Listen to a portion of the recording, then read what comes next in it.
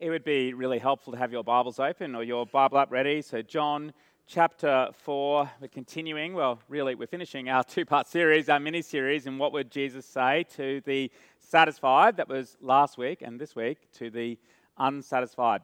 There's also an outline on the back of the news, so if you want to follow along, feel free to have a look at that. But right now, let's pray and ask for God's help as we come to God's Word. Heavenly Father, we thank you so much that we can know you. We thank you that you have revealed yourself through your Son and also in your Word. We pray this day, Lord, as we open up your Word, that you would be at work opening up our hearts in the power of your Spirit. Lord, may we come to know more and more the beauty of you, the living water that you offer, and the security that we find in you and you alone. In Jesus' name, amen. In a major study of life satisfaction in Australia about 10 years ago now, the authors made a whole series of observations, including that as a nation, we have one of the highest life expectancy levels in the world. We have one of the lowest child mortality rates. We have a public health system that some countries would only dream of. And our cities are recognised among the best in the world to live in.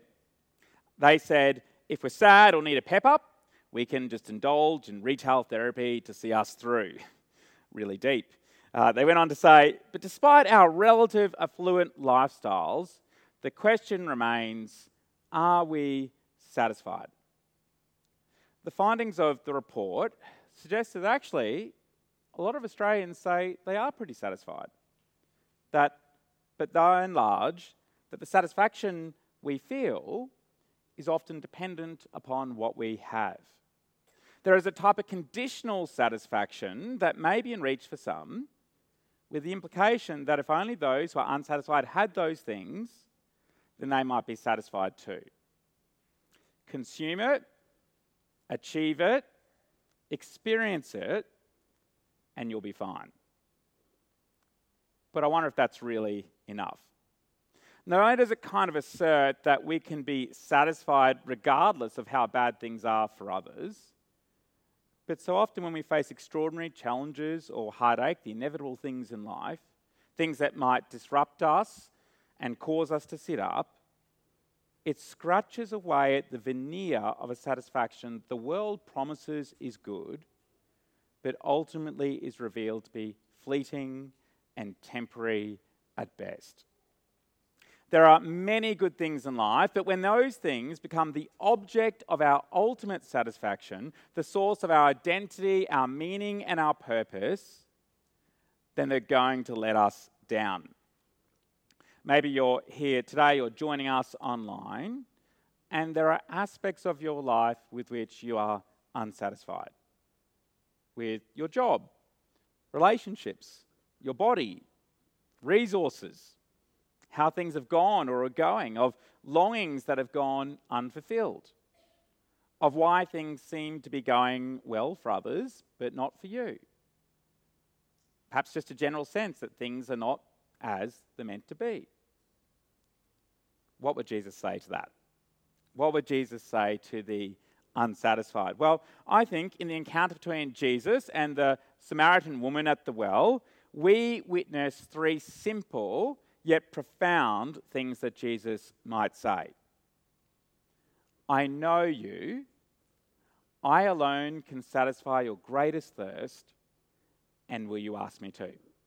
So first, to the unsatisfied, Jesus says, I know you. Verse 3. So if you look with me, verse 3, chapter 4 of John. So he left Judea and went back once more to Galilee. Now he had to go through Samaria. So he came to a town in Samaria called Sychar, near the plot of ground Jacob had given to his son Joseph. Jacob's well was there, and Jesus, tired as he was from the journey, sat down by the well. It was about noon.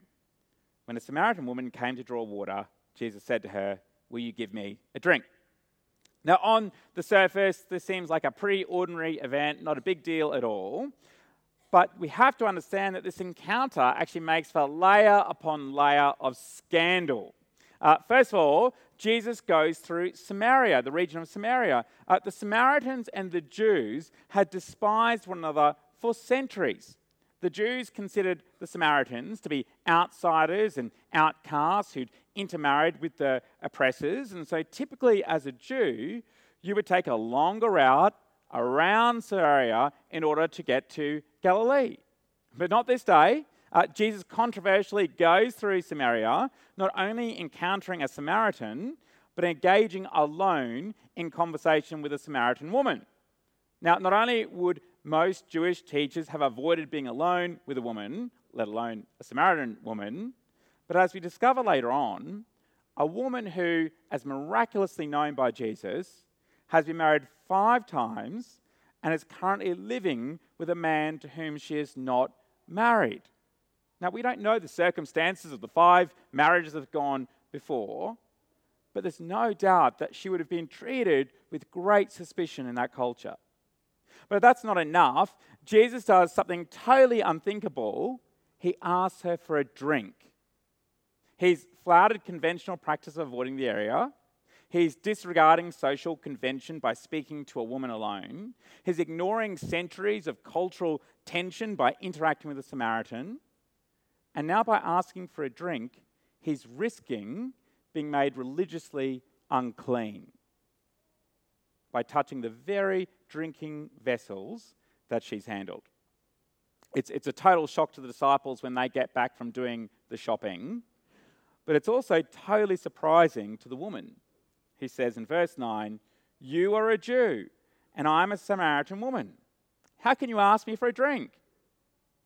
The woman is surprised. Here she is, just quietly going to the well, seemingly trying to avoid coming across actually anyone else. People would normally go to collect water twice a day, morning and evening, but not at noon, not the hottest point in the day. But maybe she's going at that point in the day because she's trying to actively avoid encountering any of the townsfolk who knew her reputation. But here comes Jesus, not oblivious to her situation nor her past, not ignorant of the historical or cultural boundaries between them, but in full knowledge of who she is, he speaks to her. And of course, this is not just an isolated event. Jesus, time and time again, crossed cultural, religious, and social boundaries to meet people. Not ignorant of who people are, not endorsing when people had done wrong, but entering right into the thick of their lives, even when it might be costly to him. And of course, on a much grander scale, that's precisely what Jesus has done for us. The Greeks at the time thought the idea that a God would come to earth and get messed up with humankind, they thought that was absolutely preposterous. They thought it was a humiliating idea. But that's exactly what Jesus has done. Jesus knows us. He knows our circumstances and our sin. He knows the unfulfilled longings or shame, the disappointments, the uncertainty. And the knowledge of all of that, he has not remained distant. He knows us. He knows you. Not in some sort of scary big brother way where you think your phone's always listening, but I know you and I love you. In fact, I've crossed every barrier to meet you, for I alone can satisfy your greatest need. Verse 10, Jesus answered her, "If you knew the gift of God and who it is that asks you for a drink, you would have asked him, and he would have given you living water." "Sir," the woman said, "you have nothing to draw with, and the well is deep. Where can you get this living water? Are you greater than our father Jacob, who gave us the well and drank from it himself, as did also his sons and his livestock?" Jesus is offering her living water. Now, I want you to note both the substance and the source of that gift. So first, the substance. When the woman hears about this living water, she is both confused and skeptical. So their ancestor Jacob had provided this well. It's a real place. And whilst it's not mentioned in the Old Testament, In Jewish tradition, it was believed that when Jacob dug the well, that it overflowed miraculously for 7 days with water and has provided for the people ever since. And so for Jesus to come along and to claim that he offers a type of water that is greater, not stagnant nor still, but a water that flows freely like a spring, this is a massive claim. Not just about the substance of the living water, which she's still totally confused about, but the identity of the one who offers it, who is claiming to be the very source. You can imagine her saying, Jesus, do you think you can provide in a way greater than Jacob? What could possibly qualify you, Jesus, to make that offer? You don't even have a bucket. But of course, what qualifies him to make the claim is not the tools that he carries, but that he is the King, he is the Messiah, that he is the Saviour of the world. The woman, she gradually comes around to see that first she recognizes him as a prophet. We see that in verse 19. But by the end, she must be telling all of her town she may be afraid to even show her face, that he is to save the world. But right now, she's not only underestimated who Jesus is, but the gift that he offers.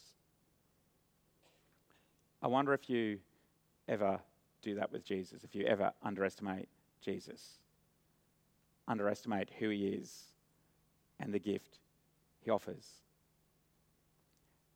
So you might say that we don't, but if we search for satisfaction in God's world without God, then that's exactly what we're doing. We're saying with our lives, I don't think you are enough. And if that's where we land, it's because we haven't understood what we need, truly need, and the one who offers it. Jesus says, I'm not talking about quenching your physical thirst, but something much greater than that.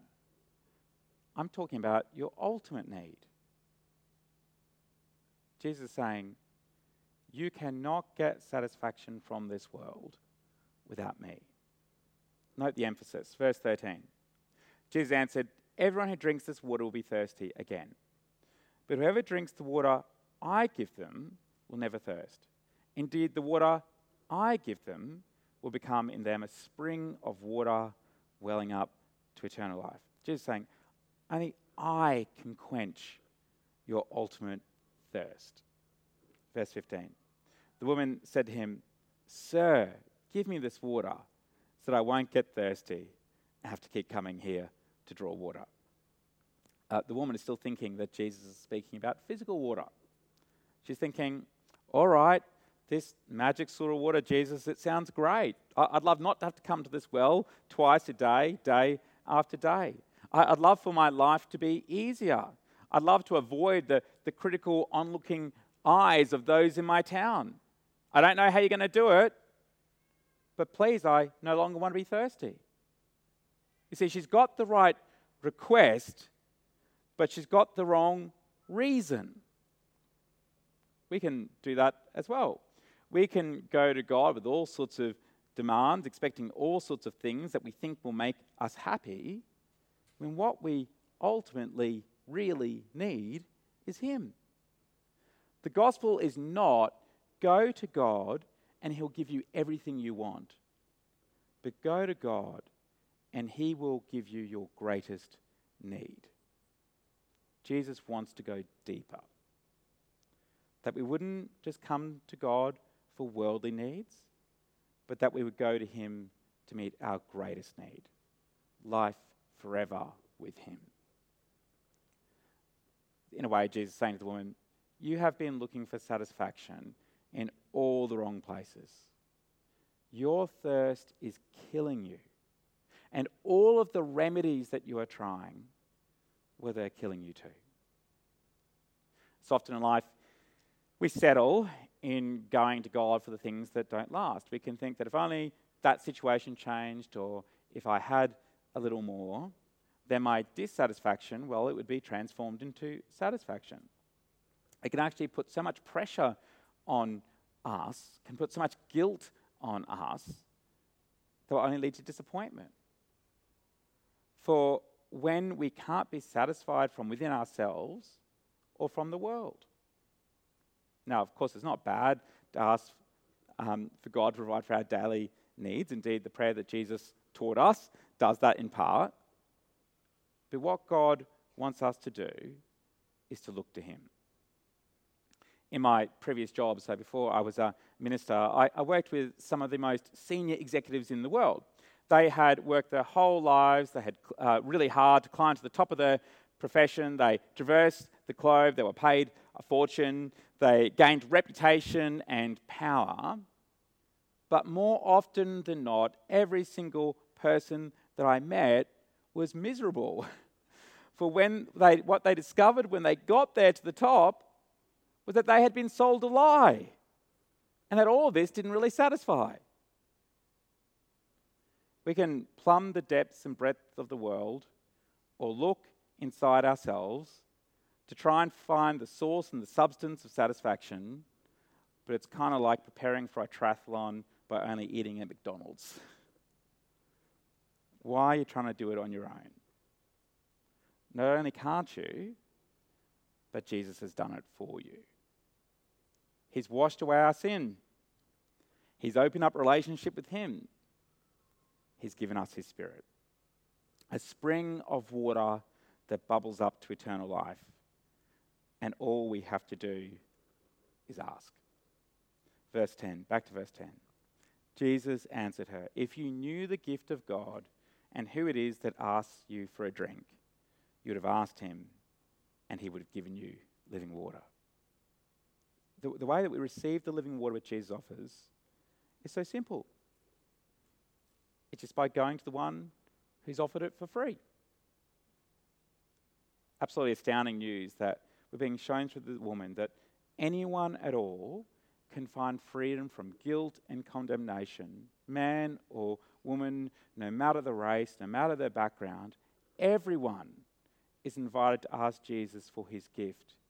And the promise is he will give it to you. Verse 13, everyone who drinks this water will be thirsty again. But whoever drinks the water I give them will never thirst. Indeed, the water I give them will become in them a spring of water welling up to eternal life. I wonder if you want to receive that gift. All you need to do is ask. Anyone can ask. And if you've already received that gift, then Jesus has promised that the life we look forward to will bubble up and begin to be experienced today. That's the promise. That our satisfaction wouldn't be dependent upon what is happening around us or to us, but in the certainty and the security of the future that awaits, and that Jesus is with us right now. As R.C. Sproul, I think, so helpfully put it, if Christ is in me and I in him, then that relationship is not a sometimes experience. When I was about 2.5 years old and my brother was 6 months old, my mum and my dad separated. Mum said that the year that followed was the most difficult and challenging year of her life.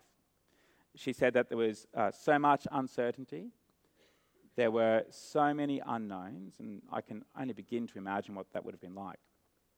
Yet she says that she has never known the peace like she did that year, because without any resources of her own, without being able to see any way forward in her own capacity, she prayed and she trusted like never before in the one who through Jesus had mapped out eternity for her.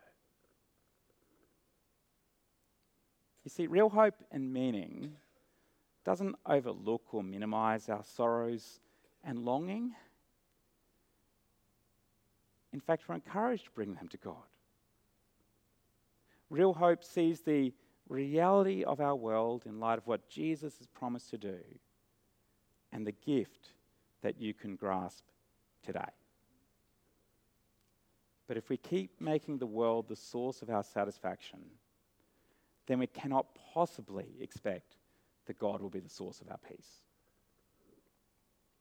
One of my most favourite details of this account comes right at the end of this interaction between the Samaritan woman and Jesus, after Jesus had a bit of a talking to the disciples. So having heard everything that Jesus said, first being skeptical, then wanting Jesus to satisfy only her physical thirst, then to realising that he was offering something so much more, we read in verse 28 that she leaves her jar and goes back to tell her town about Jesus. Of course, she may very well have been intending to collect her jar later, but in this extraordinary moment of clarity, she now sees what's truly important. She thought her greatest need was the water and avoiding all her town.